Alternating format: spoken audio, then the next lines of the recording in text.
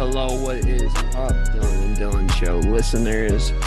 Welcome back for this Thursday, June 30th, very special edition of the Dylan and Dylan Show.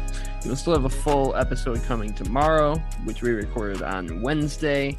DH is at a Motley Crue concert as I speak, so we recorded a day early, thinking with the lull of the summer months that we wouldn't have much to react to. Well, if you're listening to this now, you realize that Thursday, June 30th has turned into a whirlwind day of sports. So I thought I'd jump on, just quickly give you some surface level reactions before me and DH can jump on the news next week. First up, news breaking early in the day that UCLA and USC are very much on their way out of the Pac-12.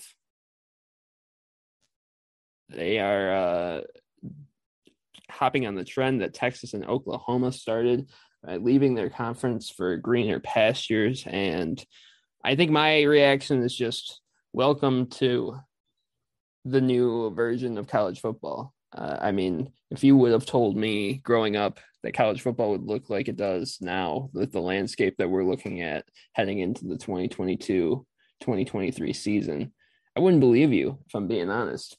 You're talking about, teams or players being paid, college football video game on the precipice of being back. I know that's, very minute in the terms of the news now, but super conferences are on their way. It's been something that's been rumored for a very long time, and now seems inevitable with USC and UCLA on their way out of the Pac-12 and on their way into the Big Ten.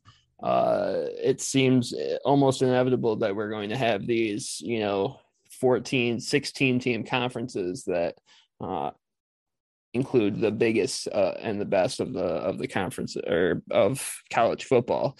It's not going to be a Power Five anymore. It's going to be how many super conferences get made out of this, whether it's 2 or 3 or 4 or whatever it may be. The SEC started it, and now we're going to see, looks like the Big Ten follows suit. So really exciting stuff. As someone who's a fan of a Big Ten school in Michigan, we have definitely some history with USC, recent history playing in the Rose Bowl, and, going back with the Rose Bowl being the way that it is, the Michigan and USC have crossed paths multiple times in the past. And UCLA is, one of those teams that in football, it is interesting, has been very good at times, obviously, but, not always elite. It would be interesting to see how they stack up against Big Ten schools rather than Pac-12 schools. But obviously, they've made their way back in terms of basketball. So,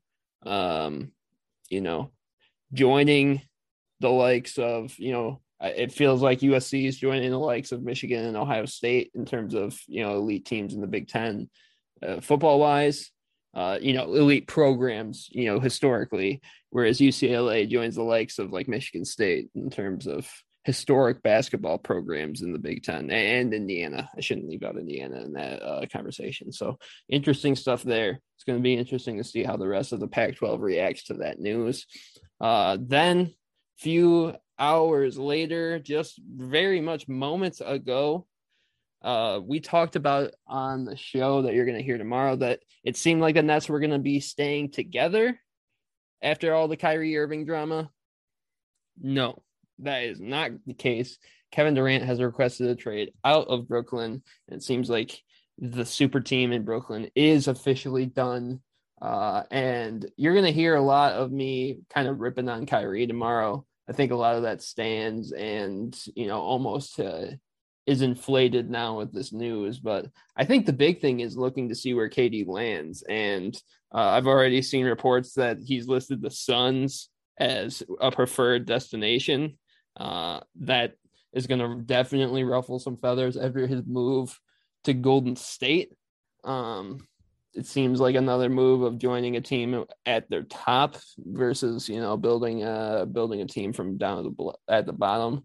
Almost seems identical to him leaving Russ in OKC, now leaving Kyrie in Brooklyn. Obviously a bit different with the saga that Kyrie Irving has been off the court, but Very interesting stuff, and very interesting to see if Brooklyn can make that trade happen with Phoenix. I don't know how Phoenix would do that. I'm sure as you're listening to this now, there's already been, 5 or 6 different options.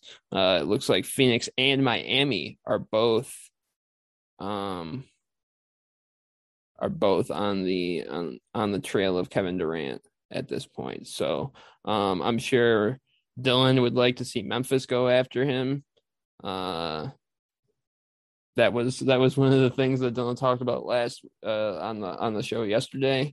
I don't know. It looks like Phoenix is the preferred destination with Miami a close number 2. But wow, what a day of news! What a day to be a sports fan, and what a day to be a sports journalist out here. So, wanted to get you guys at least a quick reaction, a quick first reaction to what has gone on today, because we missed it. Unfortunately, we missed the big day today, but I will get this out there. I'll let you guys sit on that, and we will get you that full episode tomorrow ASAP. So thanks, everyone. Hope you guys have a great 4th of July weekend, and we will catch you all next week.